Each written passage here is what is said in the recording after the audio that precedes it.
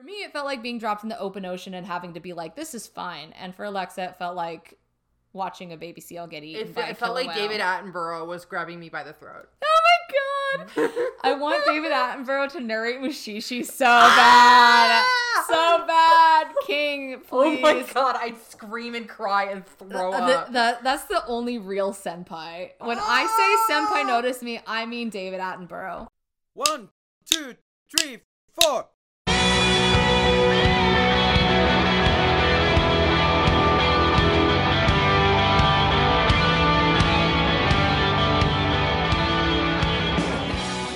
Welcome to the Shonen Protagonist, the podcast that puts a little more Ganbaru into your life.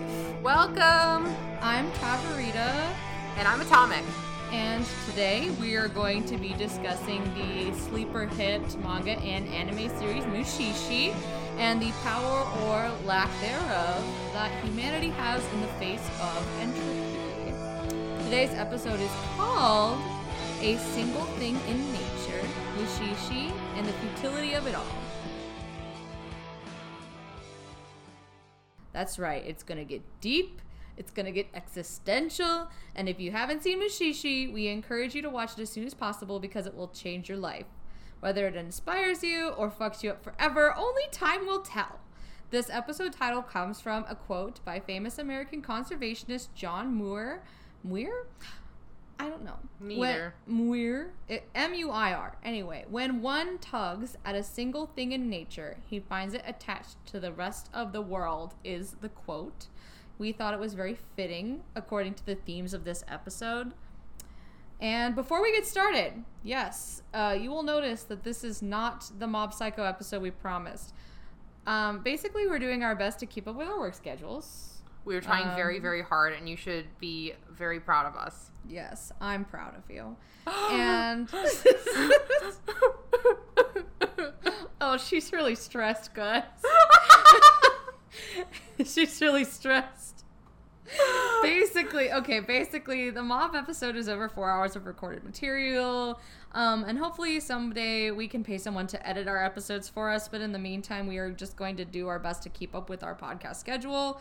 I think we both severely underestimated the amount of work that each episode would be. I mean, I knew that it was going to be a lot of work, but it's a learning experience. Even more work. But anyway, I knew that editing would take a while, is what I mean, but the research and the writing also takes me a lot of time. We want to make it good for you. Yes. It also kind of just evolved naturally into kind of like writing an essay. Like, my process has turned into naturally writing an essay because that's just who I am. That's who I am, and I need to accept it. So, anyway, I know we don't owe anyone any apologies, and quite frankly, if you feel entitled to what I put out, go away. I don't like you. Anyway. I guess I'll leave. Bye. Rude ass. Anyway, we hope to get the Mob episode up soon. It's whatever. We're doing our best. It's really good content, so you should be looking forward to it as much as we are looking forward to putting it out. I know. Soon we're going to have sponsored ads. Oh my god, guys. This episode brought to you by Audible. What do you think? How does that sound? It sounds audible. Fuck you. Alright, so anyway, that being said, Ryan, BuzzFeed Supernatural voice. That being said, let's get started talking about the media at hand. And the murders were terrible.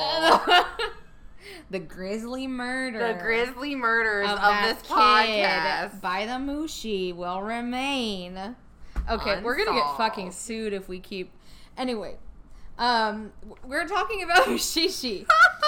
So, first of all, also just feel free to jump in here because we're doing this one fucking raw. Well, first thing is Mushishi fucked up if true. I mean, yes. Yeah, Shadow Biosphere fucked up if true. But first of all, before we really crack in, God, I keep ripping off the Unsolved boys. We've been watching a lot of Unsolved. We've been watching a lot of Unsolved. We've been watching a lot of Watcher. But anyway, first of all, I want to thank the women writers in the shonen and seinen genres more than anything for creating literally just some of the best out there. Bangers. Of course, that means that the writer of Mushishi is in fact a woman. And it is written by, I hope that you guys all know that while we record these, Alexa does Cookie Run in the background. Hey! And you were supposed to tell me, buddy! But it's very good. And you were supposed to tell me. It's funny. It's funny. They deserve to know, like, what it looks They like. deserve to know that I'm unmedicated? Is that what they deserve to know? You're working so hard. She has to multitask. I'm trying to tether myself to this reality. I know. The best I can. I know. And Cookie Run is your last tether. That and Kumo being so cute. Kumo's you can't being see him, very cute. But next to us. he's sitting on my laptop case. He's like, this is mine now. Thank you for buying me a bed. Yes, it's his bed now. Anyway, before we get really anyway, Mushishi, yes, that's what we're talking about. Not Cookie Run. It is a seinen written by Yuki Urushibara, who also goes by Soyoko Shima. Quite frankly, I don't know what is under like her pen name versus her actual name. If I believe I'm correct, Soyoko was the pen name that she started with. So, yeah, I guess, but, like, when you Google one versus the other, all the same shit comes up. Yeah. So, I guess, that's just, like, a fun fact at this point, but they really aren't differentiated from each other. No. As, like, you know, like, if you Google Lady Gaga, different shit's gonna come up than if you Google Eras. Stephanie Germanotta. Yeah. So, there really is no difference with this lady. I will admit I didn't do a super deep dive in researching all of this, but so yes, all of the same stuff came up. Maybe more would have come up if I dug around to lead into that like organically. When I dug around and just off my own knowledge, there's not a lot about her online in general. Yeah. She is very, very private and cryptic, even with, like, mangaka in general, who are tend to be very private and quiet. Yes. There are almost no pictures of her. There's almost no, like, biographical information, like, fun facts. I mean, there's bits and bobs, but not a lot. Yes. I mean, what's funny is that, like, literally she, the biggest thing I was able to find online is people asking, hey, is there any interviews with this lady? There's none. Exactly. Like, yeah. Yeah, apparently we just have a gift for loving the work of cryptic mangakas. Mm-hmm. So, what we know. She was born January 23rd, 1974 in the Yamaguchi Prefecture of Japan, so we know she's an Aquarius, and Alexa found out she hates cockroaches. Which is understandable, because they are gross. I really don't mind them that much, except when they're in my Animal Crossing house. Everyone is masked until the cockroach starts flying. That's all I have to say. Yes, you're right. Pretty much all the rest that we know about her is basically what we've derived from her work. She likes writing short stories, and we know that because she writes short stories. She writes a lot of them. That's what she does. I dug around for interviews. That's usually the best place to get information. Couldn't find any. Dug around subreddits. Can't find anything. Her listings on Anime List, Goodreads, Wikipedia are all very scant. I don't even know if she's married with kids, where she currently lives, or what, if anything, she's currently working on. And quite frankly, that is a level of anonymity that I'm inspired by in this day and age. Yeah, honestly, just do your shit and freaking... I have no idea how she's actually managed to keep this much of herself off the internet, to be honest. Well, her seminal work ended up being, like, before, like, big internet started to hit, because Mushishi was coming out in English. I remember back in, like, 2007 or 8. Yeah. So, like, that hit. I mean, obviously we had the anime and everything like that, but that's, like, two different, like, fan bases. And, I mean, she's published things afterward, but, like her big fame thing hit before, like, people started to be super interested in, like, being online. Yeah. Plus, I mean, I don't know if it's me, but she doesn't seem like the type of person who would maintain an author Twitter account. No, but I believe she does have one. It seems like it's maintained for her. Yeah, it doesn't look quote unquote personalized. Yeah, if that makes sense. It doesn't, but she does have one. Mm-hmm. That's and plus I can't read Japanese, so I just was like, well, that sure is a Twitter. That's the most Twitter I've ever seen. That's the most Twitter it is. That's the most Twitter I've ever seen. So, it's really, honestly, inspiring. I love that. I hope she's living her best life. There's very few pictures of her, as Alexa was saying, and honestly, I wonder if she's even seen them. She seems very disconnected from the world of manga, and if I were to guess what she were up to right now, I would guess that she is transcending into another dimension or achieving enlightenment. Or maybe on a nature hike. Yes, with her third eye opening, because the nature of her work just makes me think that, like, this person is woke as fuck. You know what I mean? Literally predicting things before her time and being an incredible alter of the arts and the human emotion. Yeah, just a fucking juggernaut of make you feel. So it seems that Urushibara has an affinity for episodic stories, based off of the fact that basically her entire body of work is short stories. In fact, Mushishi is the longest running thing that she has ever had published, at least. It shows in the fact that she also has the short story format perfected, I would say. May I be so bold, down to a formulaic science that reflects in how strong each of her short stories are on their own. So, in 1997, she released a compilation of short stories. What that one was called? It was either I think it might have been Bioluminescence. Yes.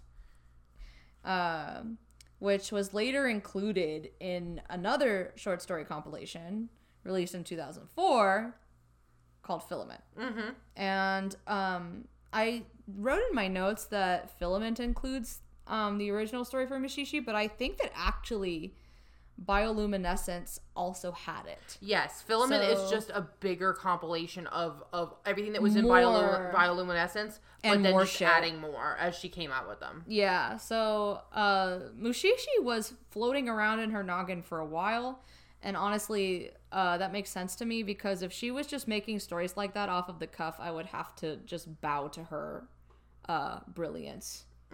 In that, because holy shit, every episode is just so perfect. But anyway, I also found that there isn't an official publisher for Filament or Bioluminescence.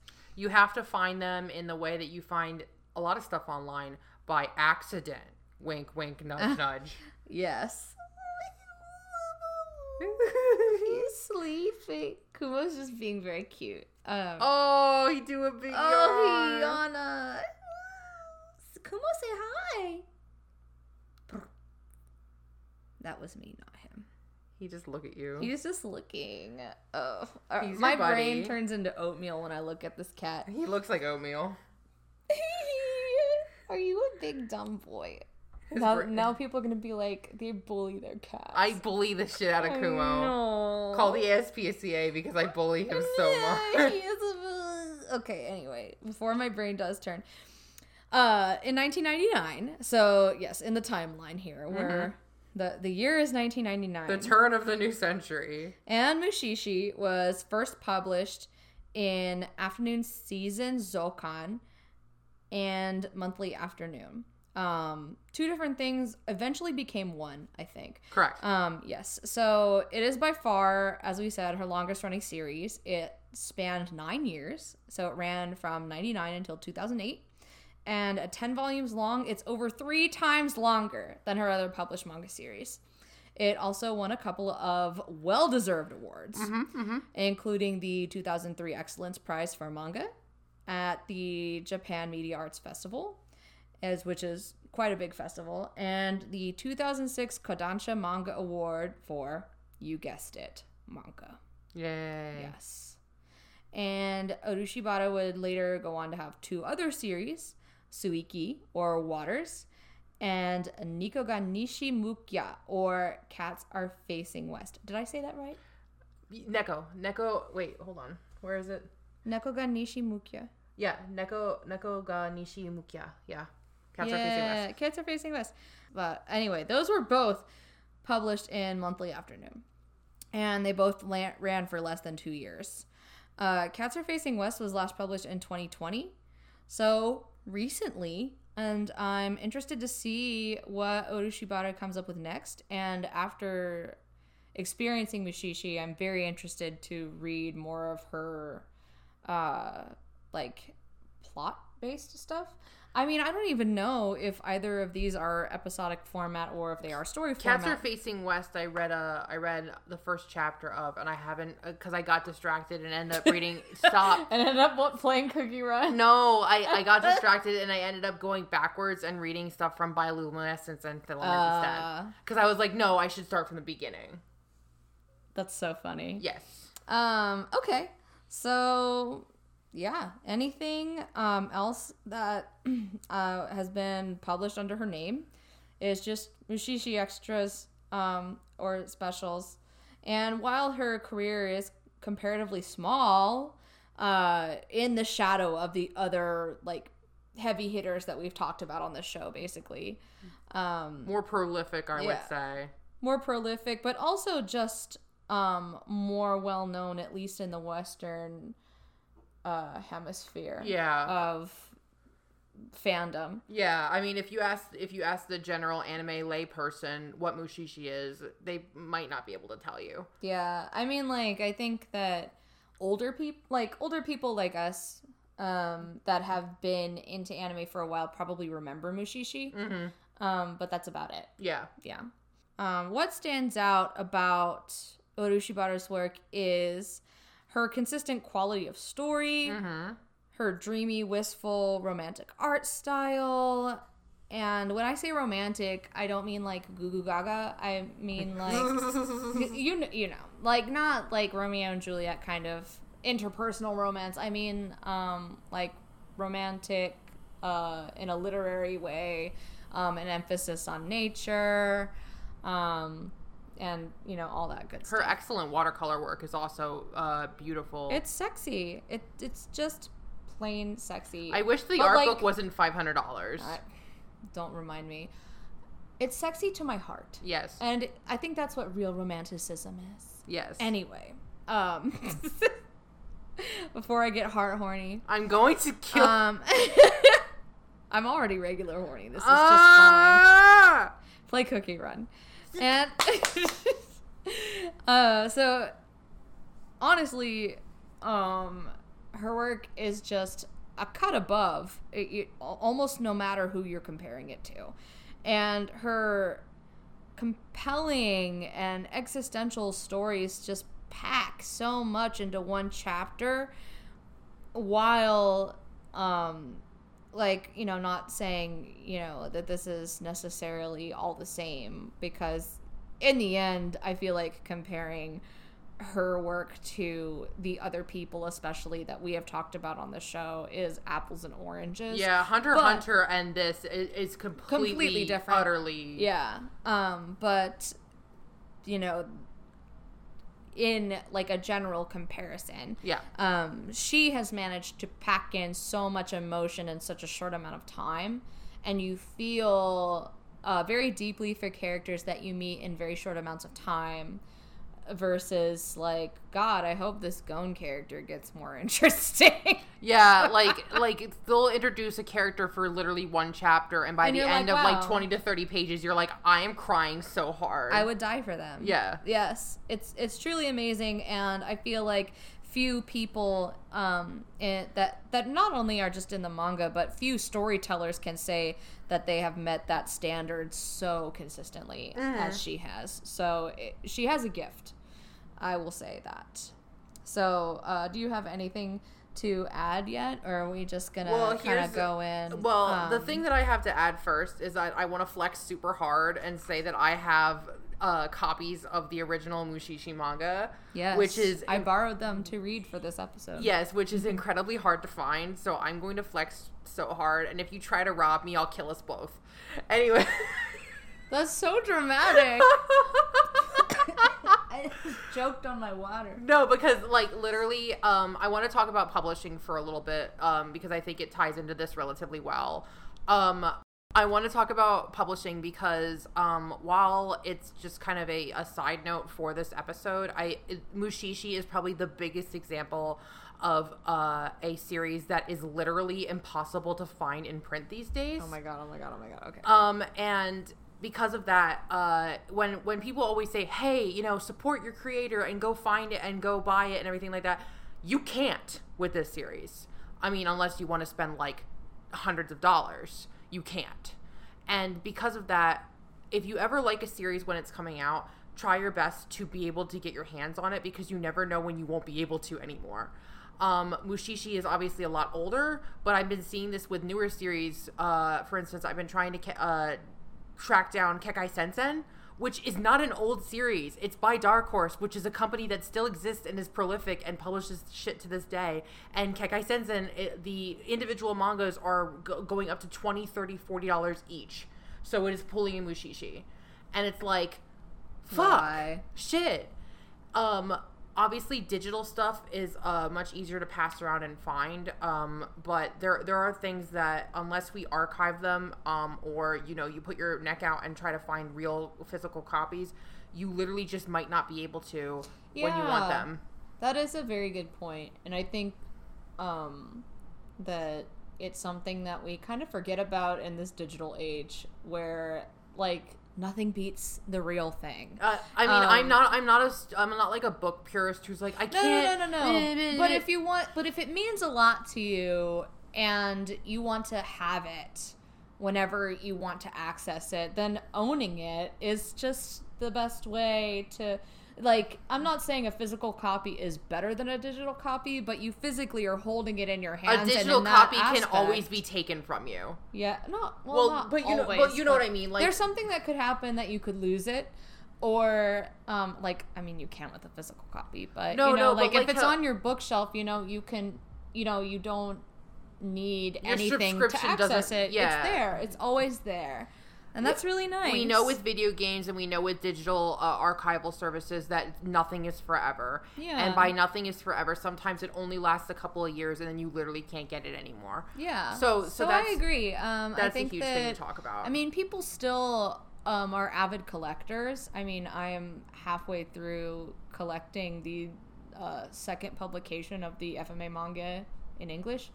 So, I mean, I think that it's really awesome to collect the stuff that, you personally find important. Just don't get that like I don't know how to talk. You know how like FOMO, which is like fear of missing out.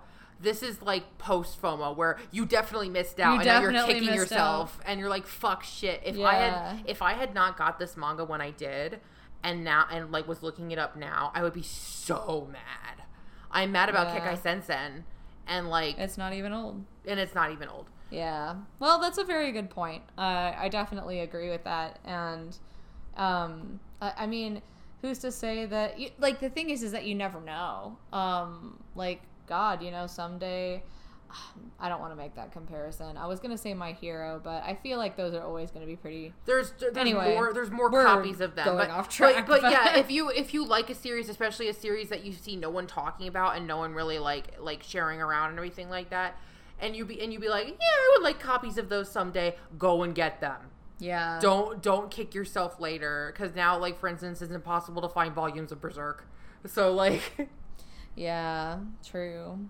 Ugh, now I'm sad. Yeah. But anyway, that's a very good point. Mm-hmm. So, anyway, going back to Mushishi, for those of you who haven't watched it, at least, it can be described as many things.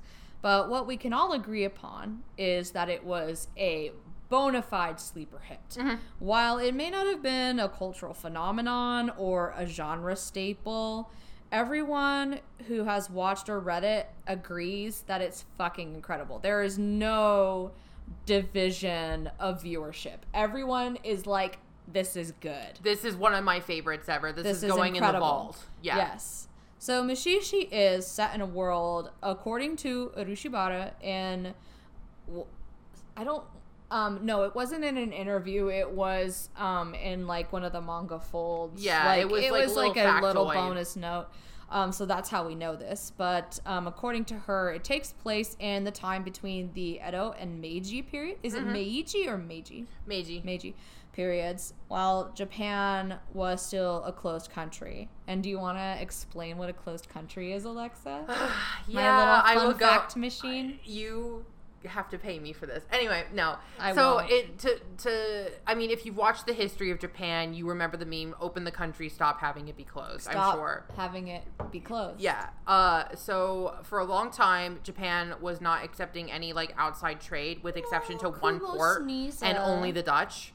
But that's like a side thing. But basically between the Edo and Meiji eras, the Meiji era is where a lot of media gets written in because it's quote unquote the cool era of Japan, to where they were having things like trains and like technological advancement crazy fast, but also still had things like samurai. Like it was basically the dying age of the samurai, which makes it very, very cool. But this series is set before this time period of like massive upset and like a cultural exchange.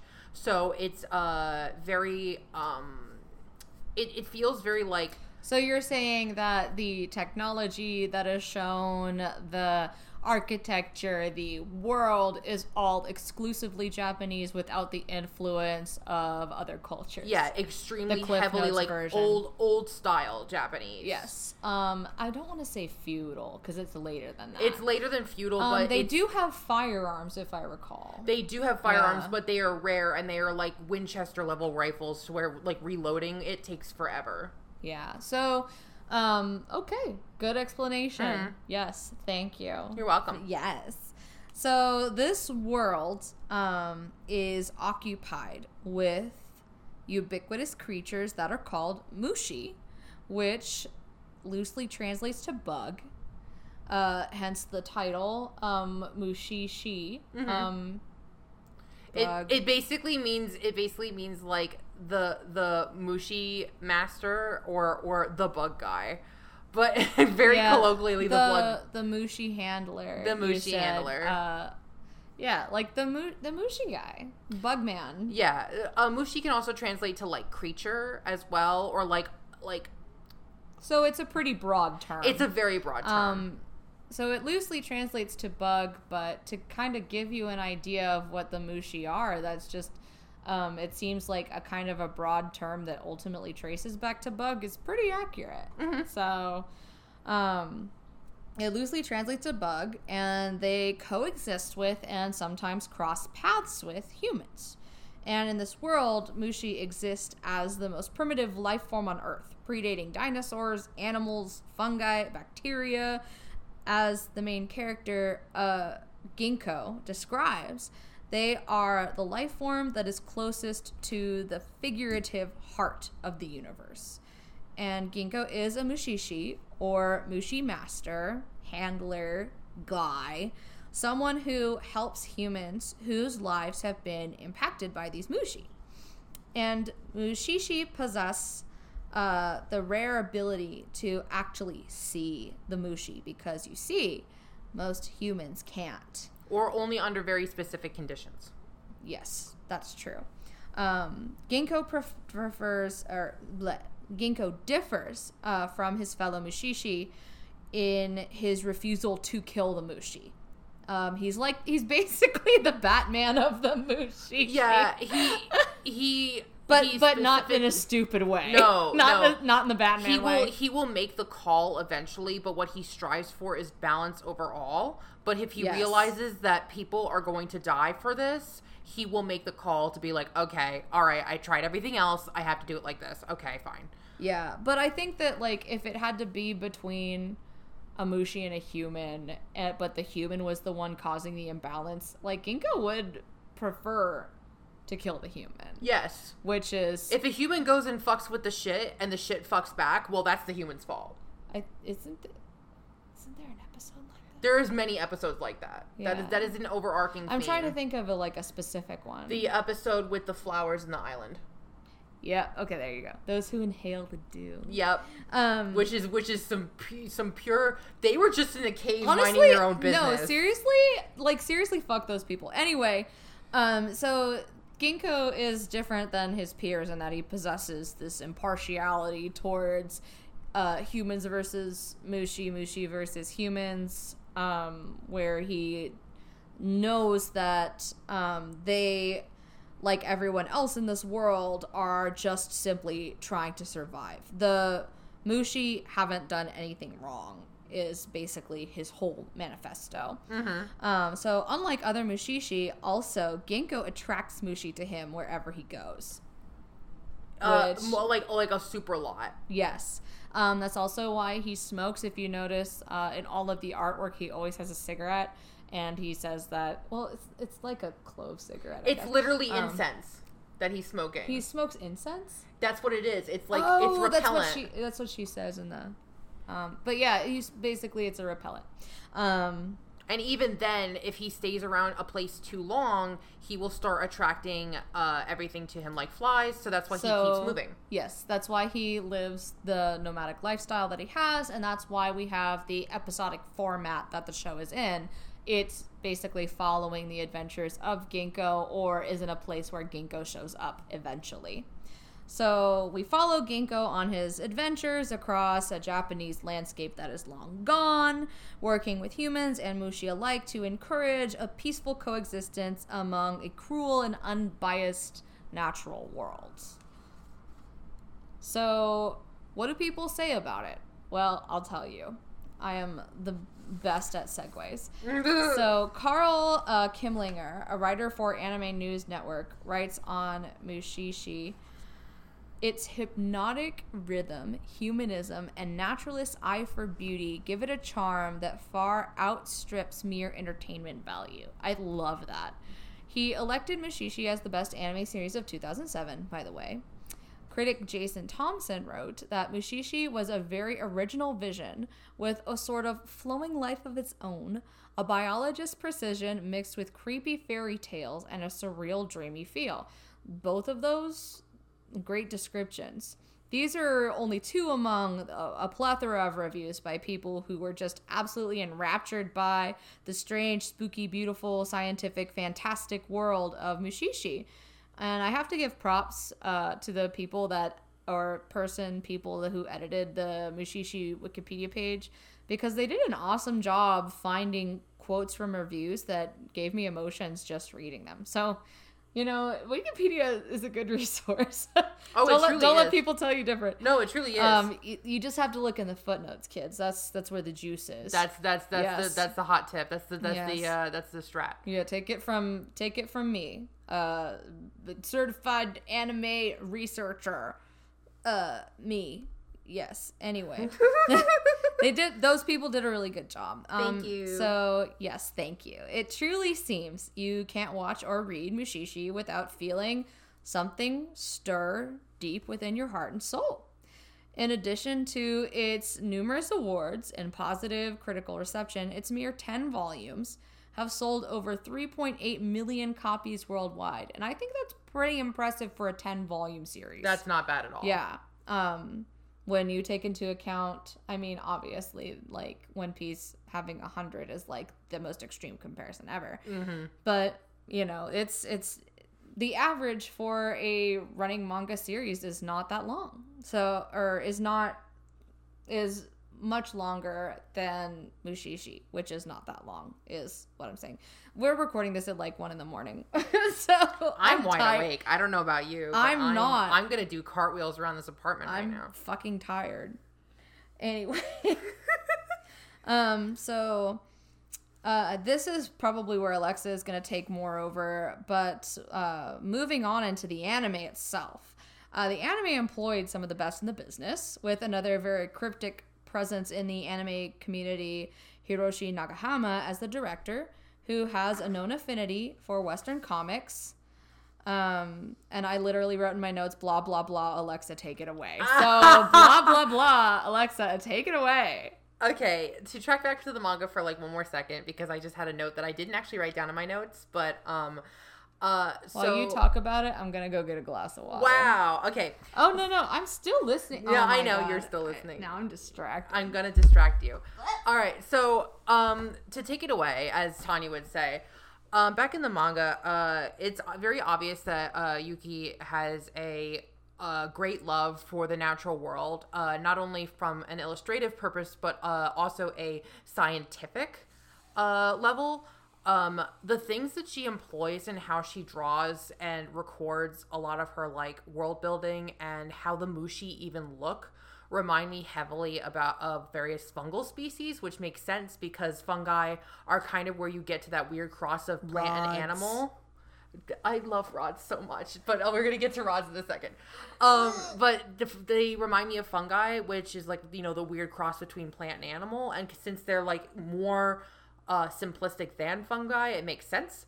Also, it really looks like she took a lot of inspiration from famous cryptids like rods. If you want to look them up, they are an incredible cryptid species that should get noticed more. I think a lot of anime fans will recognize them from showing up in JoJo of all places, but of course, this is a fucking JoJo reference. Literally, it's a fucking JoJo reference. But because there's also an episode of Monster Hunter that is about rods. I fucking love rods. A fucking joy. Rods are my favorite cryptid, I think. Okay, anyway, so except for the Jersey Devil, but I gotta rep my Jersey cred. Yeah. So Pine Barrens. Woo! Greatest forest in the world. It really isn't. It's the worst forest. It smells like cigarettes. And the Jersey Devil's in there. And the Jersey Devil's in there. Anyway, so with her attention to detail and her attention to world building, you really see someone who has grown up loving and studying the natural world from a scientific perspective as well. All the things that Mushi do are a lot of them are based of real life creatures and animals. Even her one anthology called Bioluminescence kind of lends a lampshading to the fact that she is focused really on building a world that makes sense even if it's magical, which Mushishi is. Things have a consistency and a coherency to them, even though they are basically fairy tales. Well, I think that's kind of like what makes life magical, right? Is that's not too far of a stretch. Exactly. There's many Mushishi. There's many stories in Mushishi that reference famous fairy tales or at least make notion of them. It actually reminds me, oddly enough, of another very famous illustrator, Miss Potter, who did the Peter Rabbit books. Oh yeah, because she started out as a natural botanist and a scientist. Wow, just like my OC. Didn't make it in that field because girl no do science back then. So then instead illustrated children's books. Girl draw rabbit now. Girl draw rabbit now. But all her drawings were done with the eye of someone who had originally gotten into botany draftsmanship. That's really cool. Isn't that really cool? Yeah. So there's that going on too. But I just wanted to do that aside because I think it's really special and important when world building makes sense to where it resonates with you with, oh yeah, I could see that happening, or oh, I heard about this story one time, or I get that why that's an old wives' tale. A lot of the Mushi are based on wives' tales of some sort, which is also another really fun thing. Yeah. So into the anime. Yes. So into the anime. Pushing 40 minutes. Oh my god. So pushing into the anime, I just have a couple of notes because it was... So tell me about just like the basic stuff, when it came out, how it did. So basically, it came out in 2007, and then also had a second season 7 years later in 2014. Which is a relatively large gap between two seasons, as we all know. Usually there's a couple of years between seasons as production takes a long time. But the second season and then subsequent OVAs were all done in one shot in 2014 and 2015. It ended up finishing up the manga for the most part, and then also animating a secondary side story that Yuki published later on as an OVA. Artland, who is the studio, was a great pick for this because they were headed up in part by Yoshihiko Umakoshi. Umakoshi is a character, well, not a character, but like a person of character in the animation production world. Like a card. Yeah. He's a real card. Yeah, he is a person of interest in the animation world because pretty much everything that he works on is like, if you're in the know about him, you're in the know. One of the most recent and prolific things that he worked on was he carried season 1 of My Hero Academia on his back. The reason that My Hero Academia season 1, which is not as well animated as the rest because it was still in its infancy. It was a fledgling show production. I remember watching this and being like, this isn't gonna take off. Literally, yeah. They did not. They were scared. And the only reason it looked as good as it did was because he did a ton of the key animation and a ton of the directing on it. Wow, thanks to him then. Literally. I mean, it wasn't until season 2 that where things took off. That it took off in the States. Exactly. Yeah. So Umakoshi has also worked on Catcher and Sins, the best season of Precure, Heart Catch Precure, and a couple of other anime here and there. He first was on Magical Doremi, which was basically supposed to be the Sailor Moon killer of Magical Girl anime, and is also incredibly excellent. And on Doremi, he made friends with Mamoru fucking Hosada, who guest directed 2 anime episodes in basically his directorial infancy. So it's all connected. Wow. Yeah. So Artland did a wonderful job adapting this series because when you have a series like Mushishi, to where the way that it's supposed to be. I'm sorry, I'm interrupting you right now, but Kumo left my square and he go find new square to sit on. Yeah, he's hunting right now. He's foraging. He's hunt for square.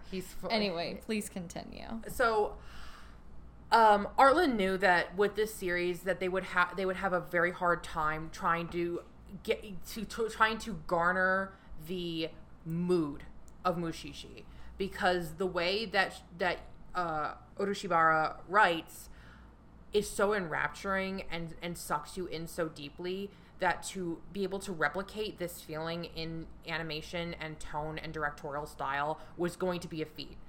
So Kumo just stole my keys! Kumo! You can't leave him alone for a second! I told you he's like a baby. Okay, yeah, no, put him in my purse. Yes. Demon! He's like a fucking baby. Alright, anyway. I saw him and I was like, oh, he ain't gonna take those. oh, he's not gonna... Ran off. He fucking ran with them. Demon! I'm gonna put this over here. Demon? And Eddie's like, what did you do? Demon! Look at Eddie, he's like, what?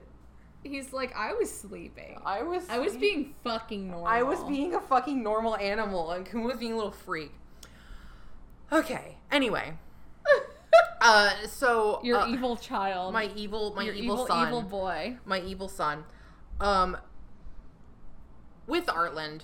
Yes, please tell me about Artland wanting to do this.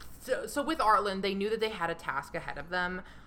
So they assembled a very good team that was very good at doing things like the background work, which is so freaking important because the art in Mushishi is gorgeous, and they knew that they would need to do something equally as gorgeous for the absolutely beautiful watercolor backgrounds that they apply in Mushishi.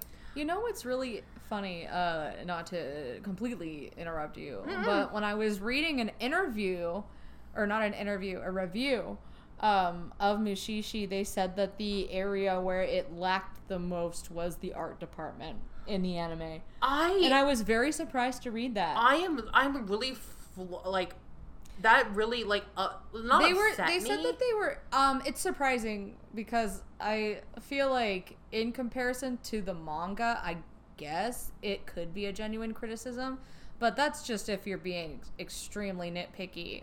Like, it's just kind of not taking into account that the people that make this are humans. Yeah, it's very pretty, and I think it's beautiful. Even Urushibaro's art is rough. It's not like prim and perfect. There's a roughness to it and an unpolishedness to it that adds to it. Even the animation, I mean, it's not perfect animation every once in a. It's not perfect animation, even though they do have some beautiful shots every once in a while.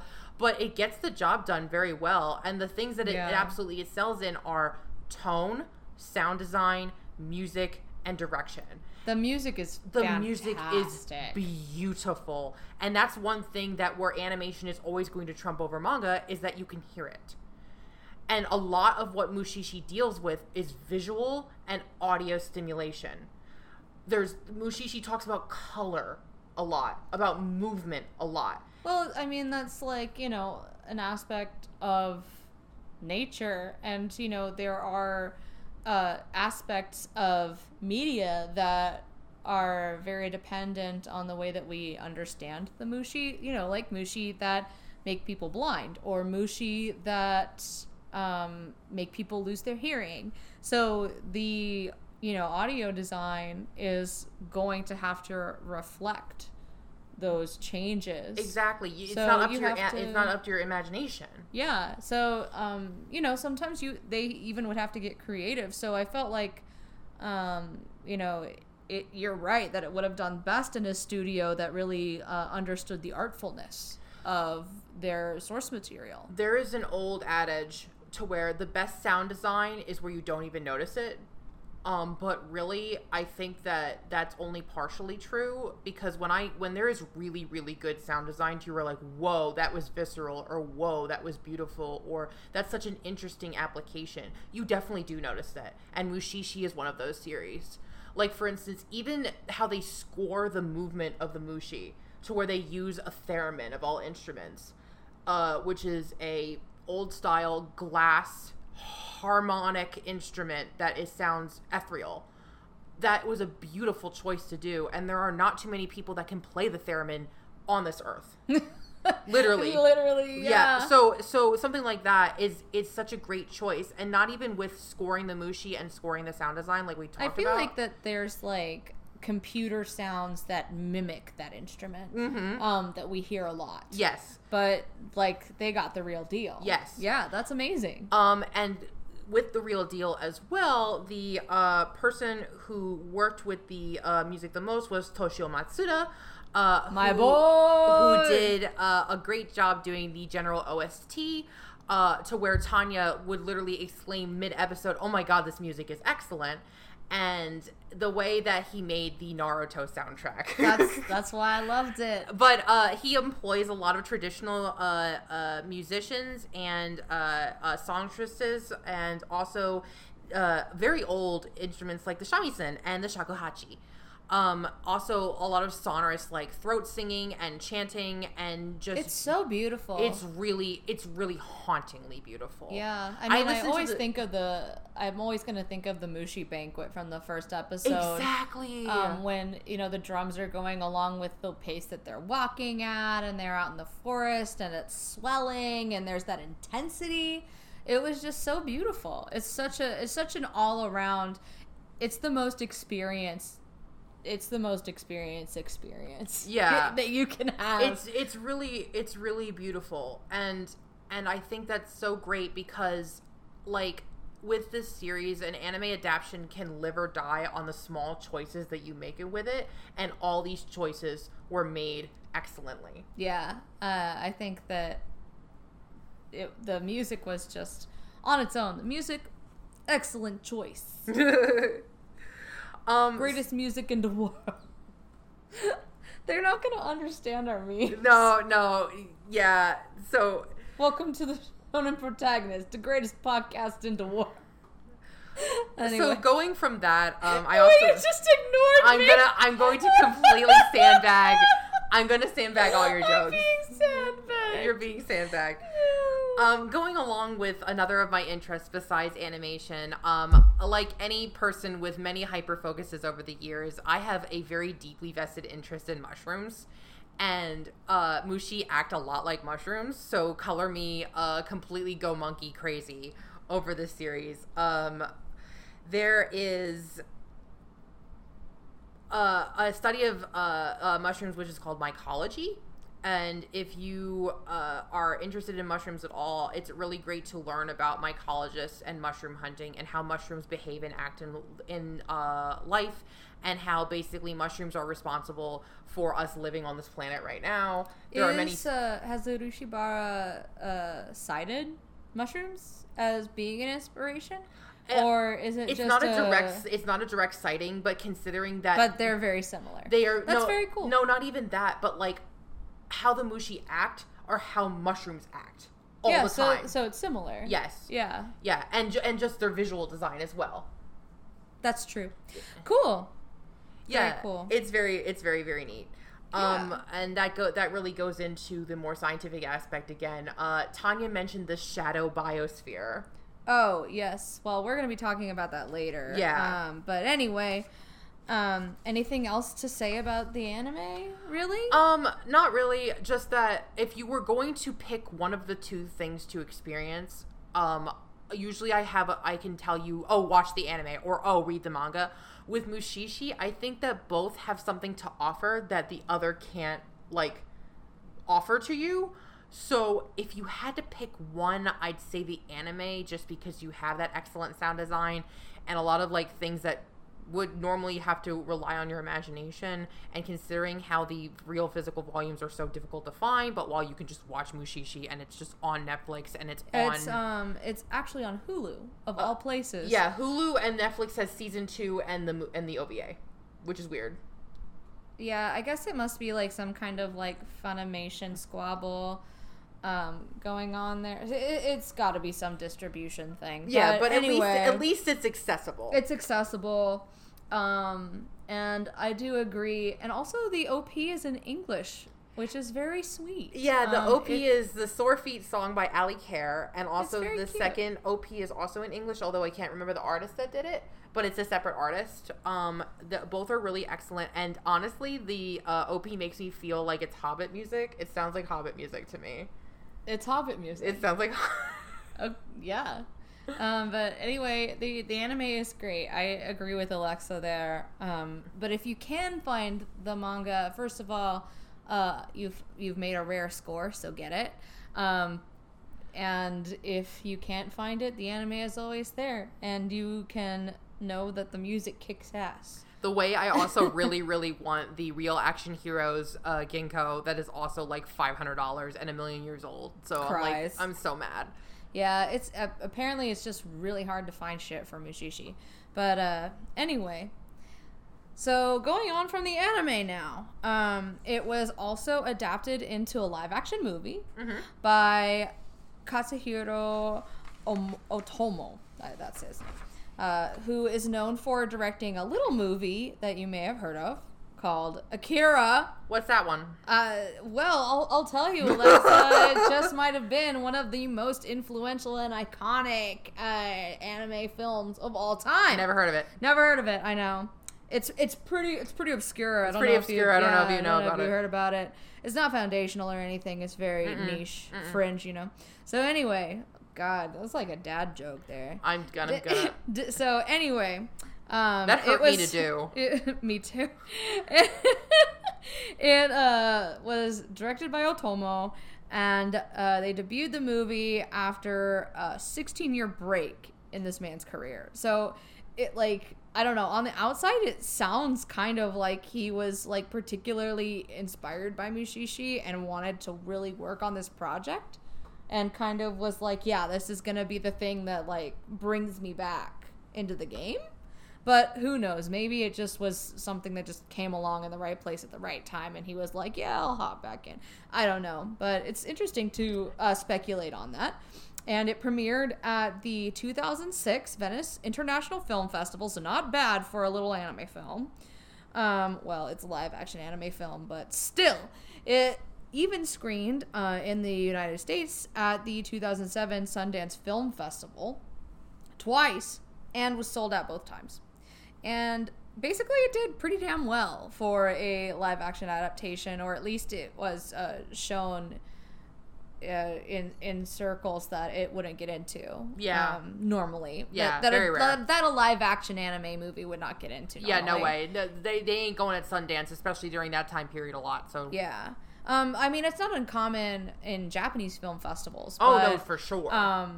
Yeah, like the Full Metal Alchemist premiered, live action premiered at the Tokyo Film Festival. But, like, that's pretty normal. Yeah. But anyway, it did pretty well. It even was made into a video game for the Nintendo DS, which was released in 2008 and entitled Mushishi Amafuru Sato, which means sweet rain. As much as we wanted to do a deep dive on this one, we couldn't do so for time, and I imagined that finding content of this would be very difficult. So if you do have any content of this video game, please send it our way. We would love to see it. I have no idea who would be listening to this. Rip the OST for me, actually. Oh man, I hadn't even thought about the OST. It's gotta be pretty good. Oh, it's gotta be. But yeah, that would be great if you could send that our way. And if that wasn't enough, it also has, as you guessed, a stage play adaptation. Guys. Yeah, the Japanese fucking love those stage plays, baby. As long as they don't pull an ear like that, I don't care. Oh my god. But before we go down that rabbit hole, it had a very limited and exclusive run over 1 week in Tokyo. And it was directed again by Nagahama, who was the director of the anime series. Yes. And the anime's voice actors reprised their characters. So they actually were, which is not completely unheard of, but rarely. Rare. It was like more like a table read than anything. Yeah, it was more like... gonna sound like a big old gay person here, but it was like the vagina monologues. Unprovoked? Unprovoked. You remember those? I do, but oh my god. Monologues? Oh my god, no. Okay, can you think of another pop culture thing that people would immediately be able to compare this to? No, but like, oh my god. It's a bunch of people sitting around in chairs reading stuff. Anyway, the vagina monologues, aka Mushishi live action stage play. Anyway, I feel like I'm being so mean to both. But anyway, apparently it was a pretty fancy production, and it utilized augmented reality and a 270-degree field of view, which is not too shabby. That's pretty cool. Yeah, so I wish I could have seen it. Basically, a technologically advanced vagina monologue. If the vagina monologues used augmented reality, I think it would have. You go in the vagina. You can't see her, but she's flailing in agony. No. Yeah, I know. That was horrible. That was awful. I'm going to podcast jail for that one. Oh, no. Anyway, yeah, that's Mushishi on that incredibly tasteful note. So if you're listening to this and wondering how the hell did I miss out on this anime, join the club. Unfortunately, if, as we were talking about, if you live in North America like we do, you will be hard-pressed to find copies of this manga without paying an arm and a leg. And the anime is pretty accessible, so please watch the dub and sub on Funimation and Hulu, respectively. The dub's pretty good, too. I hadn't actually seen the dub before, so that was pretty nice for me. Yes. Because I'm a sub purist. Really? Most of the time, yeah. Oh my god, get over yourself. I learned a passable amount of Japanese, so I don't have to read subtitles, so I can be ADHD and do other things while listening to my anime. That's why the dub is there. No. That's literally why it's there. No. Okay. Well, learn other language first. that would clearly take less time. Mm-hmm. Yeah. I personally, if we're gonna get into the sub versus dub argument, which we're not going to because we're already... We'll be at each other's throats in about 4 seconds. No, you want us to be at each other's throats because argument. you want to fight. Yeah. You want to be New Jersey. I want to do an argument. And anyway, I think that both have their pros and cons, and I respect the art of dubbing, and people are gonna shit on it all they want. I respect the art, and I respect dubbers, and I think that they're fantastic actors, but I literally am just like, no. I don't know. Like, I honestly, it depends on what mood I'm in. I'm happy that both are there. Yeah. If I'm really watching it, I do like to watch the sub, but I also, I work from home, and sometimes I want to be able to watch it and know what the hell is going on. Yeah, while doing other stuff. Yeah, so it makes it accessible. And also, it makes it accessible for people that may not be able to read subtitles. Who may not be able to read subtitles, that have auditory processing issues or are bad with reading fast enough. Like all kinds of things. Oh yeah, for sure. Like, and I love that there's that accessibility. Also, it provides people with a lot of money. It's very lucrative for people in voice acting. There's a lot of good things about dubbing. So I don't really understand the argument for that either one is superior. Well, honestly. it's like King of the Hill. People are going to argue on that hill whether the dub or the sub for that is good too. So why not both? I think that anything King of the Hill is great. But I thought it was great before I moved to Texas. Wow, I will say that. Okay. I know. So, I think that just about that's Mushishi. So we can get into at an hour. We've explained how it be. So why do it be? Why it be? Yes.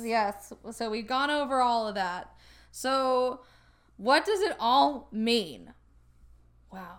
Who knows? So there are so many incredible things to be said about Mushishi, and we honestly can't sing enough praises for the story, for its creator. At the end of the day, we can all talk about the story's philosophy, its science, its writing, its fantastic design, its numerous literary undertones, or simply each chapter's incredible power that packs a punch every single time. There's literally not a single episode that I can think of that I thought wasn't good. Like, some were better than others, but even the worst of the bunch will have you in the fetal position by the end. Mm-hmm. You will be crying for your mother. Funnily enough, you can really glean a lot about an individual's outlook on life depending on the way that they describe Mushishi or like describe it to others. You see people use words like supernatural, metaphysical, ghost story. I mean, like, those three words alone really can tell a lot about how somebody views the world. Naturalist, calming, scientific, fantasy. And the great thing is, all of those can technically apply since, well, Mushi can really basically be anything, after all.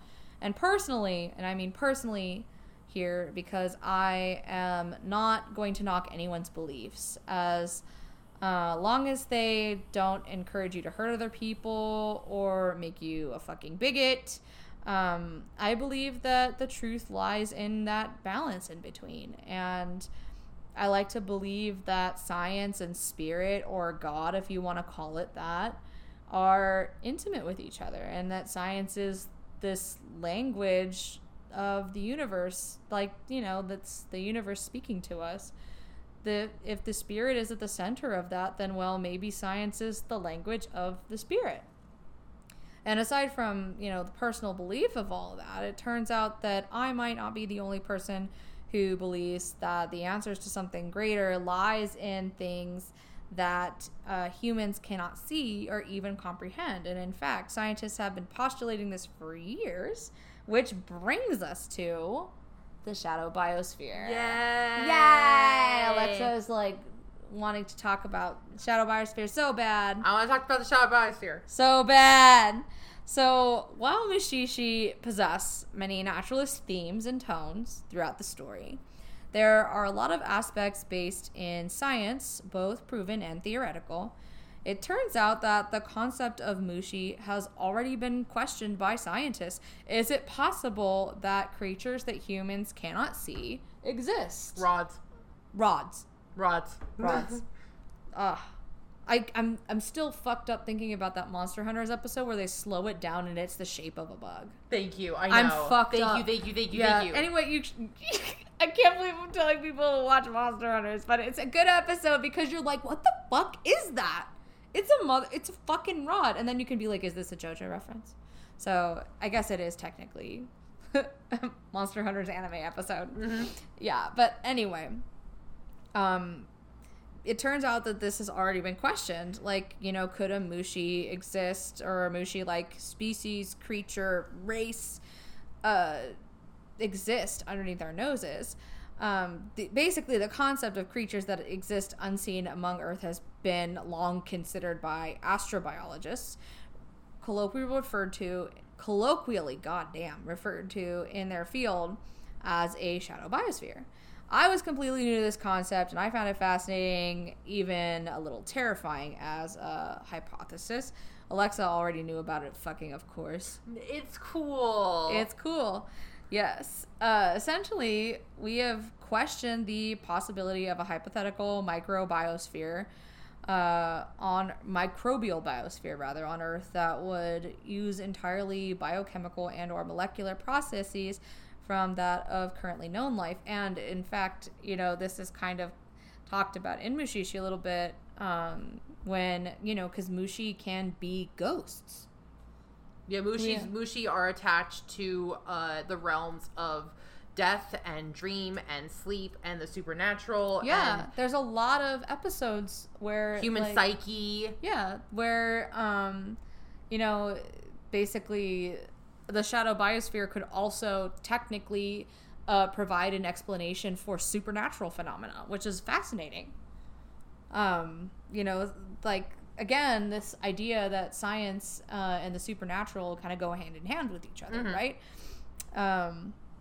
So are there any things that you want to talk about with the shadow biosphere? Well, the shadow biosphere is basically a hypothesis where it's basically dark matter, but for biological life.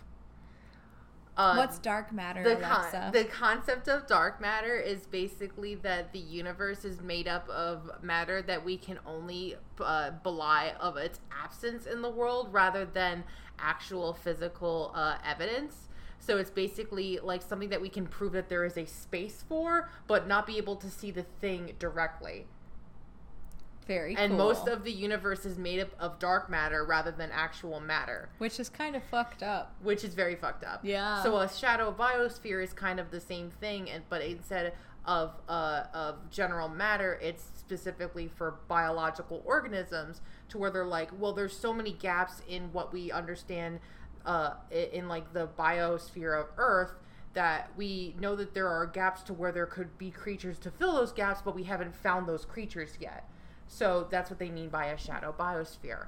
And this also can apply to creatures that might not be discovered, or creatures that might not be able to be seen by natural instruments, like, for instance, rods. But also things that we just can't get to, like things that live in volcanoes or things that live at the bottom of the ocean that we haven't seen yet. Fucked up. Exactly.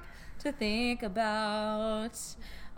Anyway, that's the shadow biosphere, and basically...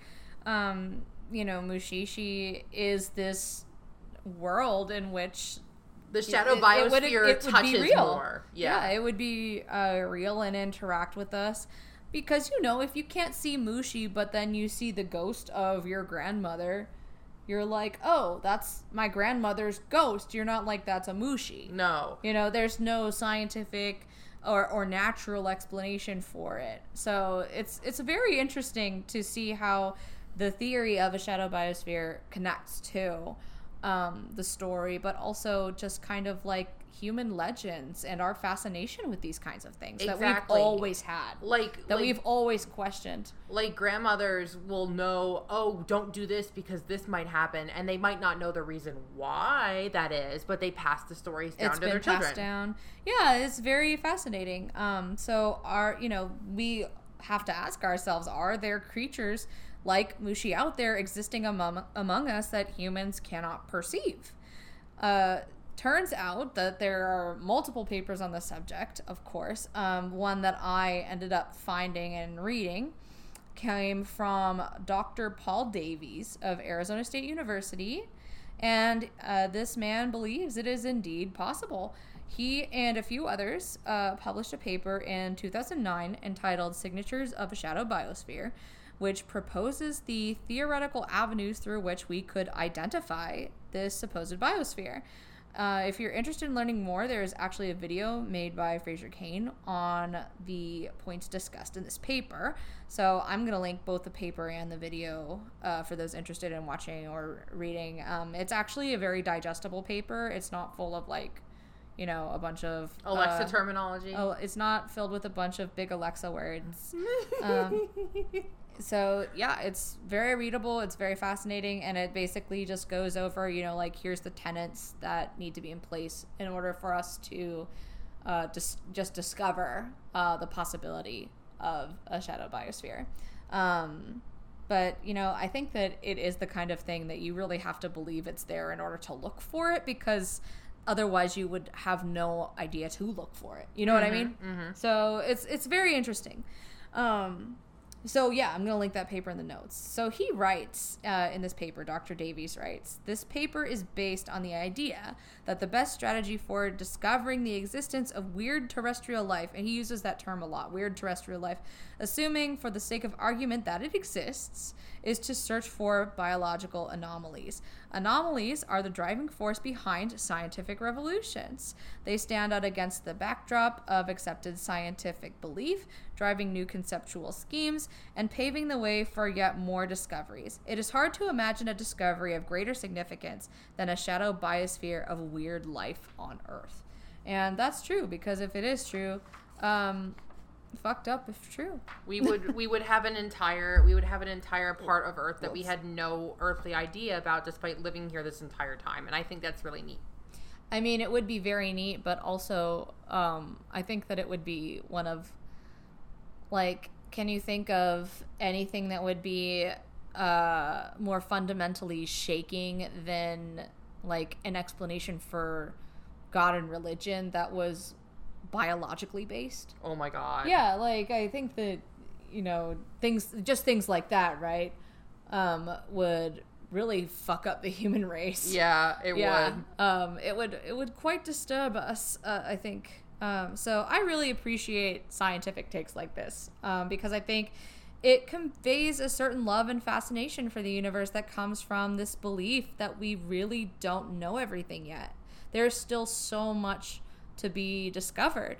And, you know, I think that a lot of scientists would hem and haw at this paper, but there's a vulnerability that comes with asking questions that people perceive as ridiculous.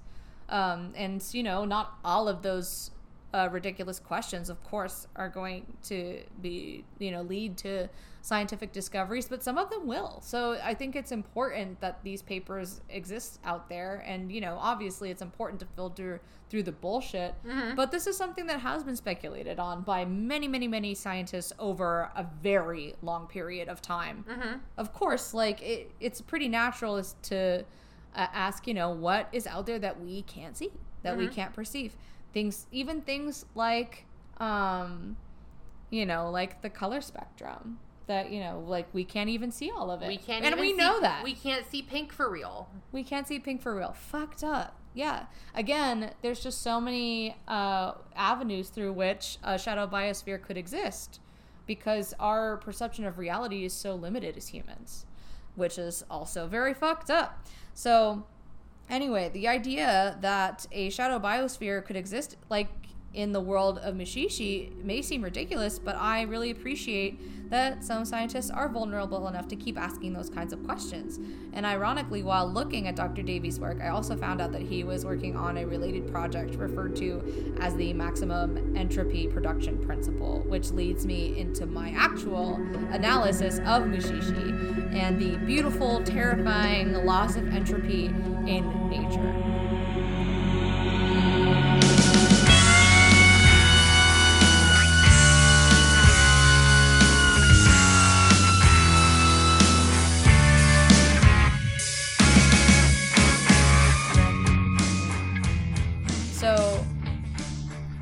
looking at it from my perspective of kind of that literary analysis of Mushishi as a literary work that has, you know, like the aspects of a story, I think it's very easy to see the overarching theme of connectivity and universal oneness that Mushishi has.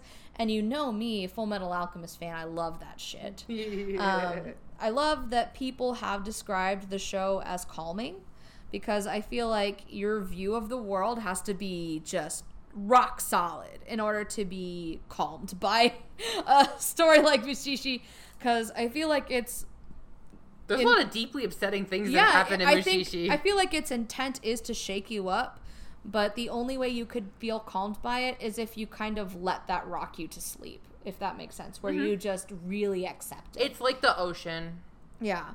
It makes me feel the same way I imagine that being in the open ocean feels like. So, like, a lot of people describe this as their nightmare. Like, I knew this one. Ooh, Kumart is back. I remember talking to a coworker of mine once where she wanted to be a marine biologist, as one does, and she was diving on a school trip off of a boat, and you know, when you are all made up in your scuba gear, you fall backwards off the boat, right? And she went off on the wrong side of the boat, and she was fine. It's not like a physical danger or anything, but the intent was when she fell off the back of the boat that she would be facing the coral reef, but she ended up falling and facing the open ocean. Oh my god. And so she said it was the eeriest feeling in the world to her, and she got back into the boat and never went in the ocean again. God almighty. Yeah, that story always stuck with me because she, you know, it was just such a hard, like, I can't imagine, because I guess it was just like, why would the absence of anything scare somebody so badly? You know what I mean? It was just open water. But me and my apartment absolutely filled to brim with trinkets and objects. I don't know how the absence would scare me. I don't Tanya. know. Yeah, so I guess that it was really like a very scary experience for her to literally just be like, actually, I don't want to be a marine biologist. I never want to get in the ocean again. I'm terrified of the ocean now. I was just like, wow, that's pretty crazy. But that's kind of like how Mushishi, I feel like, is designed to make you feel. Yeah. It's designed to kind of put you out in that open ocean and face it. So if you are just kind of like, if you imagine yourself in this kind of existential, that's what it is, right? Like this kind of like this existential nightmare of nothing above or below you except blue water, and, you know, as far as the eye can see, blue water and maybe something else in there. Maybe, which is you don't know. Which is the worst part. I mean, yeah, but you know, like, if you like, but that's the thing, right? Like, if you let yourself go and just be a part of it, then it's just gonna exist with you. You know, like, it's only if you think of it in terms of like, oh my god, like, it's gonna hurt me, or I don't know what it is, therefore I'm scared of it. There's this level of peace that you have to make with the situation in order to be calmed in that. So basically, people who feel calmed by Mushishi are people that you could drop in the open ocean and they would be fine.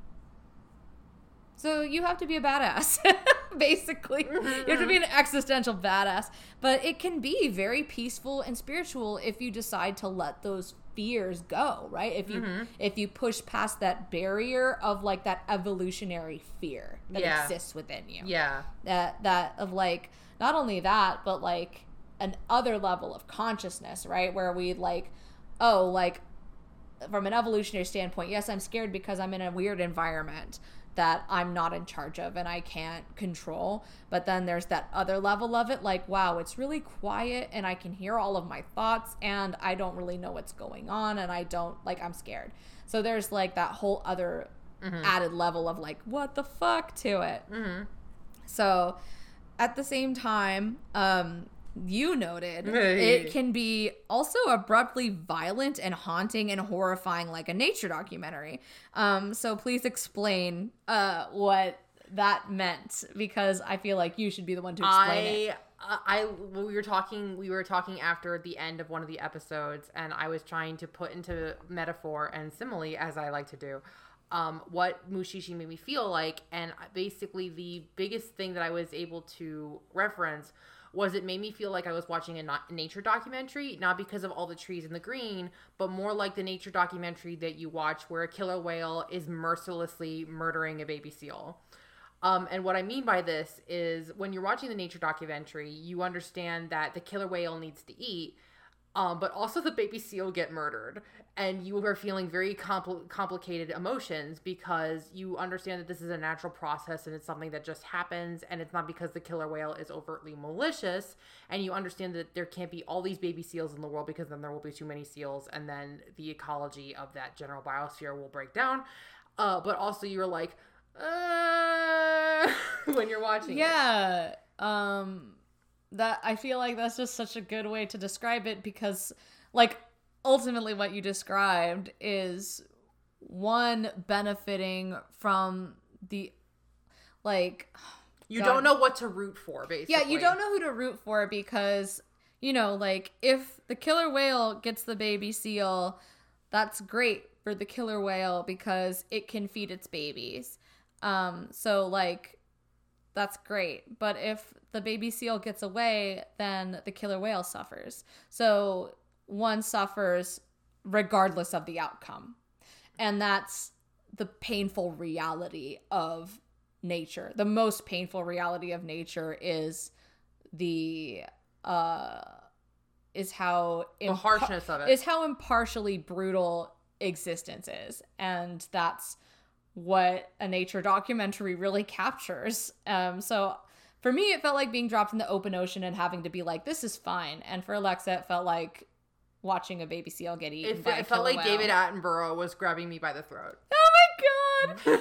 I want David Attenborough to narrate Mushishi so bad.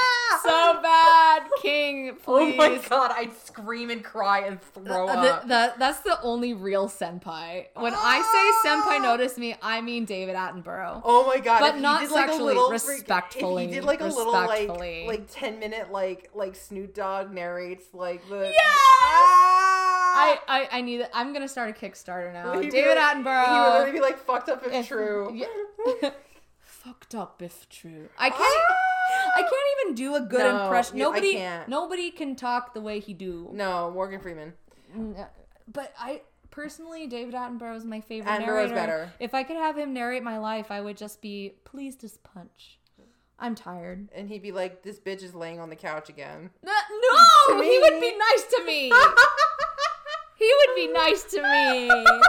Anyway, so that's kind of how Ginkgo sees the Mushi, in my opinion, is it's like, well, like, we're this killer whale, there are these baby seals, we both gotta eat.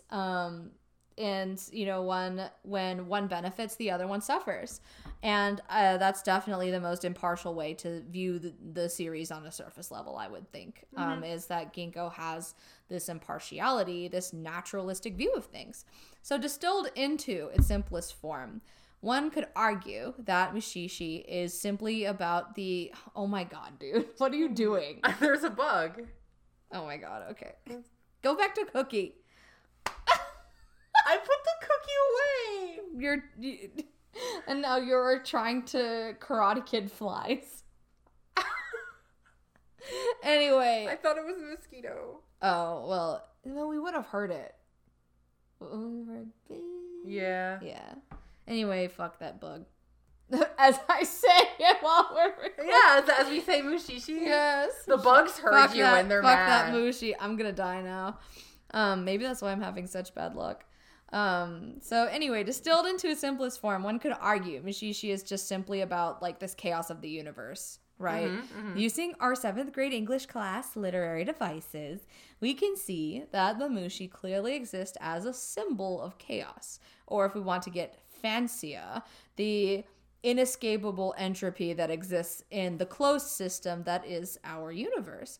While this assessment is on its own, no doubt, a reductive view of the Mushi, and I do think that that is, because they are so much more than that, and they can exist and be so much more than that. I love that Kumo came back. Kumo came back, he's sleeping with you. He came back. But anyway, you could write so much more about the Mushi than that they are simply a symbol of chaos. But I think that also using them as a symbol for chaos can lead down so many different avenues of emphasis. Like, you can apply this particular symbol of chaos to philosophy, to science, to nature, and of course to the human condition. Similar to Ginkgo's example of the human hand, veins leading back to the heart, because in the first episode, Ginkgo holds up his hand and says, if you look at your hand and think of each of the fingers as branches of human life, and humans are at the top, your middle finger, and then there's animals, there's bacteria, there's fungi, and then if you keep going down your vein of like down your arm, that if you get closest to the heart, there's the Mushi. So kind of this, similar to this example of the human hand's veins leading back to the heart, the Mushi symbolizing entropy can exist where they themselves do in this metaphor and be at the very heart of this entire branch of all these different applications. So thinking about entropy on its own, Mushi aside, evokes so many existential questions.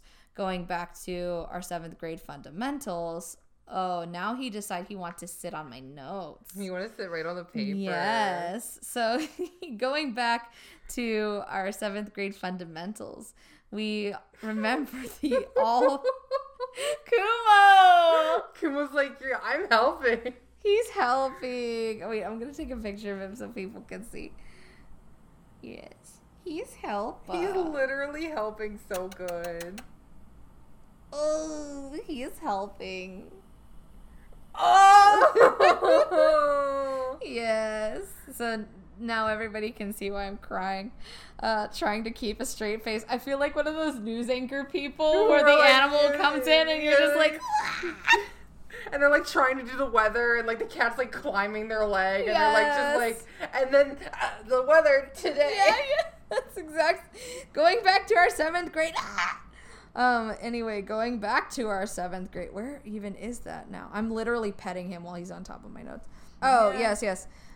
So thinking about entropy itself evokes so many existential questions. Going back to our 7th grade fundamentals, we remember the all-powerful second law of thermodynamics. In a closed system, entropy increases. I feel like if this were puppet history, it would be like, say it with me, in a closed system, entropy increases. It doesn't That puppet's gonna come kill us for taking his bits. That's all I gotta say. Please don't kill me. I just want to be a guest and be a history master, please. It doesn't take too long to begin applying that law to things smaller than the universe as a whole, right? So like we can oddly enough apply this law of science to any closed system, real or perceived. So it seems like nothing can escape this fundamental law. Like, not only would it apply to the universe, but it also can apply to perceived things like families or schools or governments or relationships. Even just a single human being can be the closed system in which this chaos increases, right? Mm-hmm. So it seems like nothing can really escape this law in all of its forms. And I'm so sorry, Kumo baby, but I have to take my note. I know, but you can sit on my clipboard. He's like, I will. He's like, yeah, I fucking will. Wow, there's a square. There's a square. You can sit on that square. That's for you. So there is a key word in that statement for me. So, like, You know, which word in the law of thermodynamics makes you feel the most dread? And for me, it's closed. Closed system makes me feel completely powerless. And honestly, I feel like there are few feelings worse in the world for people than powerlessness. People feel a variety of emotions while watching Mushishi, but whether you feel calmed or frightened or saddened or emboldened, it all comes from the same place. The variety of outlooks simply reflects the vast variety of the collective that is the human experience. It doesn't change that it's every individual dealing with the same... What are you doing now? He's trying to eat my zipper. It doesn't change that it is every individual dealing with the same concept that Mushishi serves us, which is this impartial cruelty and chaos with which the universe performs this dance. It shakes our sense of security to the core, and it reminds us that our security about our place in the world is a false one. Fucked up. Like, again, that feeling of being in the ocean, right? Like, that sense of security is false. Who knows what's there with you? Like you said, exactly. Who knows what could come up and rock my shit at any second? And that's where you get into a big tenet of humanity, which is me know no thing, different, scary, kill it. Me kill it. And it kind of goes beyond that evolutionary fear, right? Into like existential, spiritual, metaphysical. So we're forced to question and face that false security. We're forced to question what, if anything, really separates humans from the rest of nature. The answer is not much. We're flesh and bone, and we're fragile ones at that. If the ecosystem suffers, we are going to feel it just like the rest of nature does. We are not impervious to anything, so why do we even act like it? You know, maybe like Ginkgo says, that the illusion of us having that sense of security, that chaos isn't going to come for us eventually, is just us trying to survive. And I mean, I feel like, you know, I knew this episode would get existential, but like that's just really existential to think that like this sense of security is like, you know, while it is fake, it's kind of like a way that humans have evolved to not have a fucking crisis to conceptualize. Yeah. So watching a show like Mushishi makes me ask, wait a minute, are you telling me that like none of this matters, that I'm powerless? Like, there's this nihilism to it in that way, where you can like, where you could ultimately say like, oh, Ginkgo is nihilistic. I don't think that that's true, but there is that kind of like, basically there is the it leads you to ask, you know, does none of this matter? Is my life powerless? You know, like, are me and my loved ones and my community liable to be impartially snuffed out overnight by a natural disaster or a hungry animal or even murderous fellow humans? And God forbid any of those things ever happen to you or me, or Kumo. Kumo is so susceptible to all those things happening to him at once. Yes, because he's silly. Okay, so anyway, so what do I have to live for if it's all pointless? Kumo. No. So, okay, you may be asking, damn, Tanya, how is this even inspiring? Look, I know it sounds like it's very hopeless. We all have to come to terms with this after, like, soon. I can motivate you all you want, but it is true that we are all going to die someday. Wow. Thank you so much, Tanya. I know. But I'm just saying I'm going somewhere with this. And that fact doesn't change no matter how much we ignore it. And that's what Mushishi is also trying to get people to understand. So I'm trying to comfort you ultimately, even though I'm being like, look at it. Look directly at the sun. Look directly into the sun, and it won't hurt after a while. Oh my god. Because you'll be dead. Wow. I'm telling you, man. So, You know who doesn't have a concept of death? Kumo. good for him. He's so good. He's so good. He's so good. So yeah, you guys might be saying like, "Wow, damn! I thought this was a motivational podcast." Well, hear me out.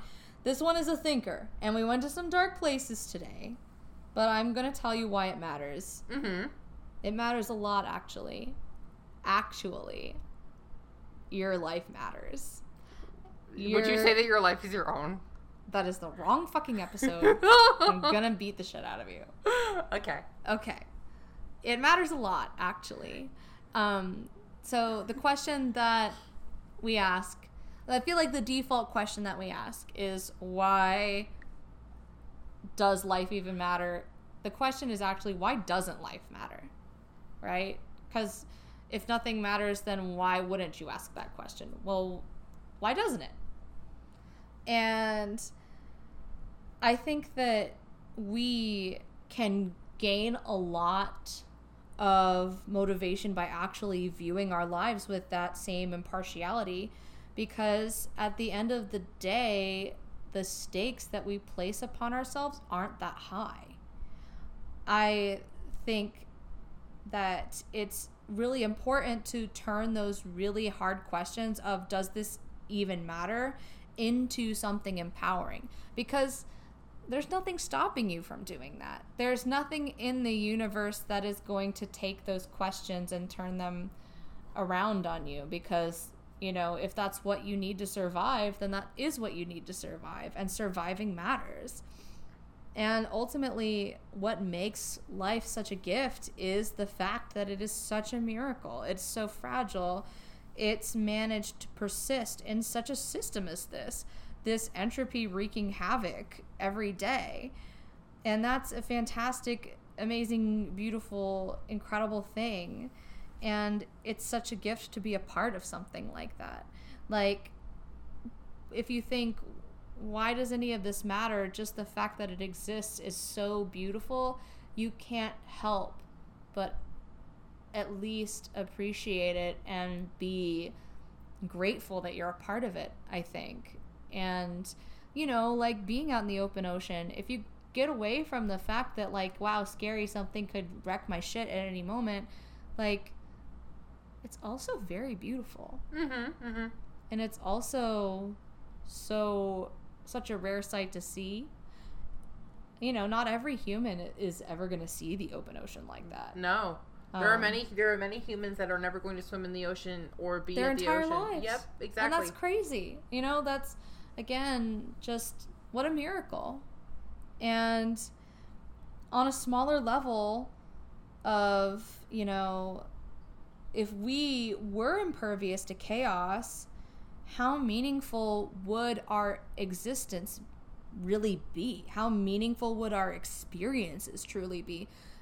Things like, you know, that we say, oh, do they even really matter? And it's like, well, if there wasn't that false sense of security, then, you know, if it couldn't be taken away from us, then it would lose its value. It's the fact that we do live in this system of entropy and this harsh mistress, Mother Nature, that makes life so precious. And if you take it to kind of a smaller level, you know, how fulfilling would it be to achieve our goals if we had all the time in the world to achieve them? If we lived forever, then I could just keep procrastinating on my comic all I wanted. And that's a very small example, but I'm just saying you can kind of apply that basic principle to anything because of the finite nature of human existence. There is that preciousness to it.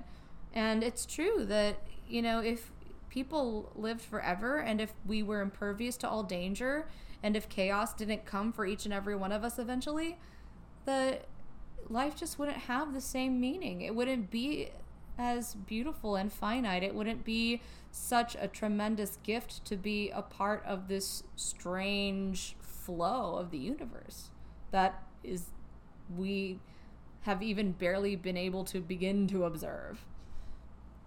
So yeah, it's existential, guys. I'm getting really deep. Vibe check. How are we doing? How are we doing? How on what level of accepting all things are you at right now, my guy? IDK about 5 or 6 right now, my dude. Oh, you are like a little baby. Watch this. That was such a huge monologue to make a joke. Yep. Yes. So anyway, That's my raison d'etre. I don't know about you. Yes. Make a really huge monologue to make a joke. That's Yeah, make a meme. I mean, that's basically what we're all doing nowadays anyway. Yeah. Anyway, so as this always, is a great traumatic event. Time to make a meme about it. literally. Yes. When people make memes about therapy, you're literally just turning away from the Mushi. Me showing my therapist the memes that I made about my therapy. Did I do good? Did I win therapy? I hate you.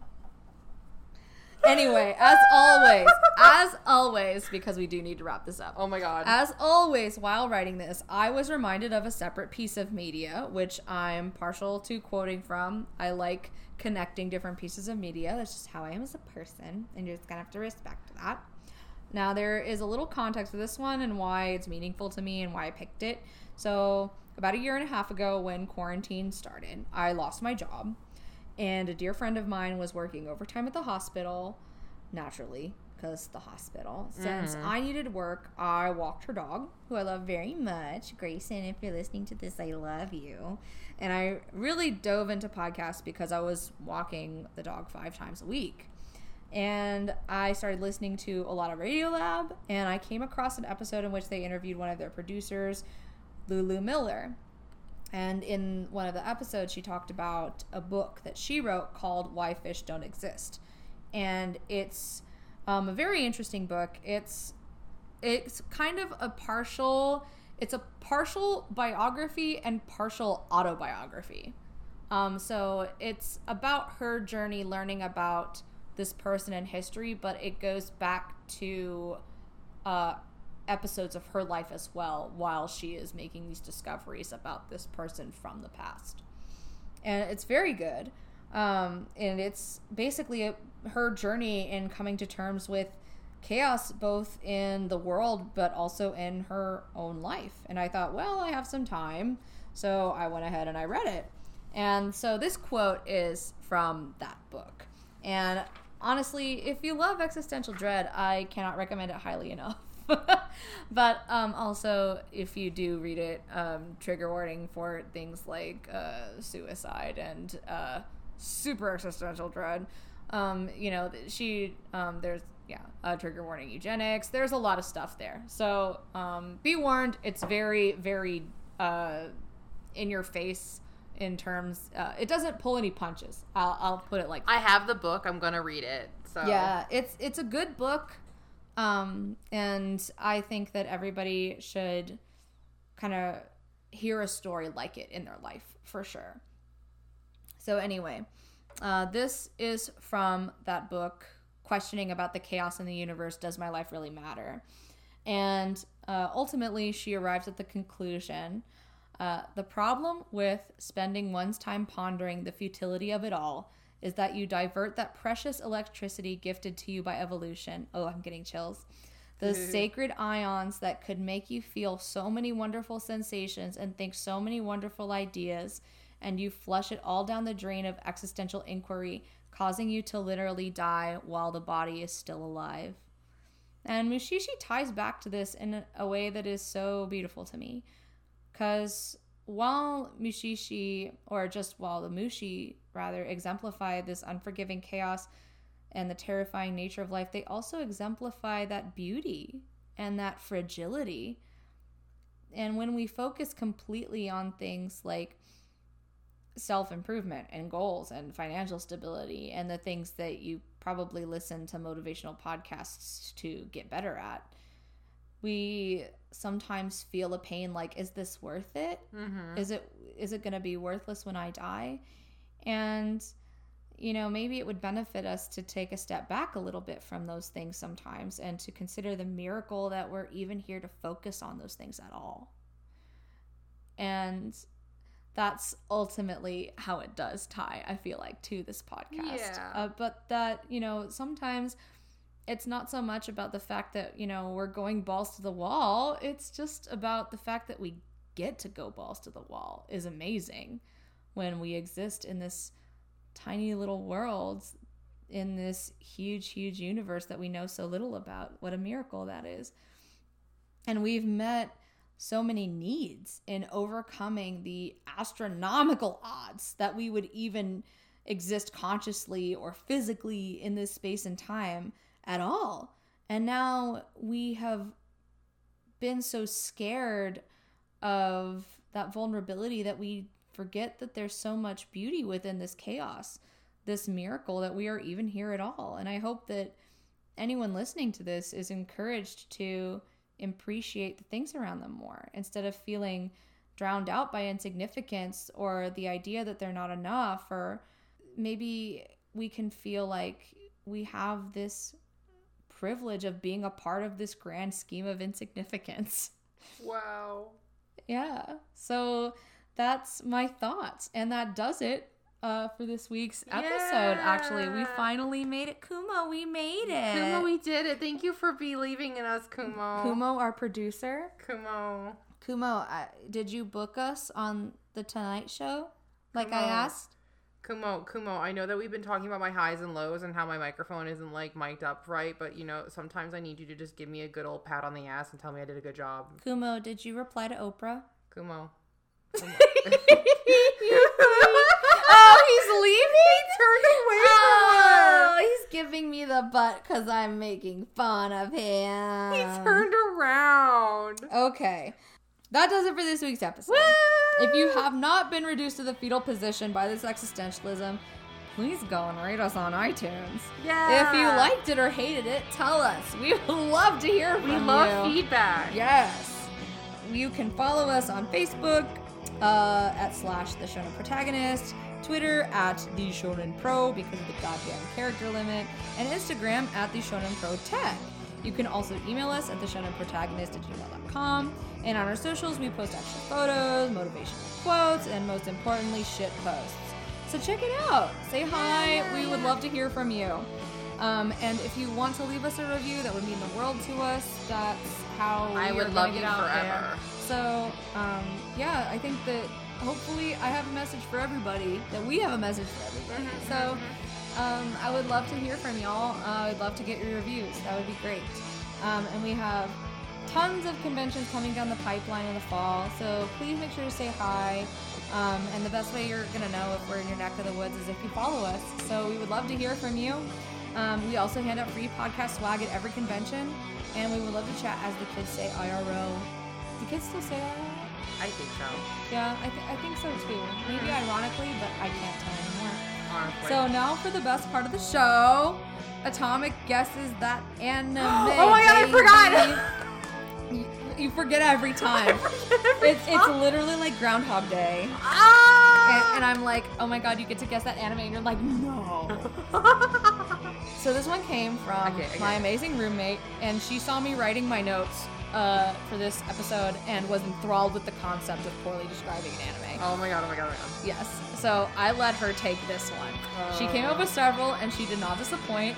I left it blank for some reason, but I'm gonna go into my phone and open it because I think you're going to. She's gonna throw me a curveball. I know she is, and I'm just like really like I'm like. The thing is, the way that she describes them is a little bit different than a plot line. But I want to see if you get one. Okay. Gosh, she did so many good ones. Oh, she did a few good. Okay, thank God. Yeah. Okay. This one's a classic. Okay. That's your hint. Okay. Just add water. Gender fluid king. Rama 1/2. Damn. I thought that was gonna be way harder. No. Okay. Okay, I'm gonna give you a second one. Yeah, give me another one. Okay, yeah. I loved that one though. Yeah, it was really good. Gender fluid king. That was a really good byline for like a DVD cover. Yes, these are all bylines basically. Yeah. R19 gender flipped ratatouille. R19 gender flipped ratatouille. Yes. Hold on. That's a tough one. Hold on. Okay, hold on. Okay, I'll give you a hint. 4 adults. And, okay, it's not actually a rat, but it's a rodent. I'm blanking on this one. It's Oruchuban ebichu. Oh my god! Okay, yeah, fuck! Does that make sense? Ebichu, yeah, fuck. Yeah. Now, see how I would have said Ebichu? I would have went Hamtaro, but after dark. Oh, that's good too. That's how I would have sold that one. I just loved R19 gender flip. No, yeah, That fuck, was damn. very good. No, that was a really good one too. Yeah, I just didn't get it. That is okay. Anyway, that's it for this week's episode. We are planning on doing the mob one for y'all. It's been a crazy month, and we appreciate your patience. And even if you weren't patient, I would say, well, tough titties. But anyway, leave a review about that. Leave a review about it. Oh, you want to leave us a review so bad. It makes us look stupid. Oh, it does make us look stupid. Anyway, that's it. Until next time, put a little more Ganbaru into your life. Woo! We will see you later. Yay!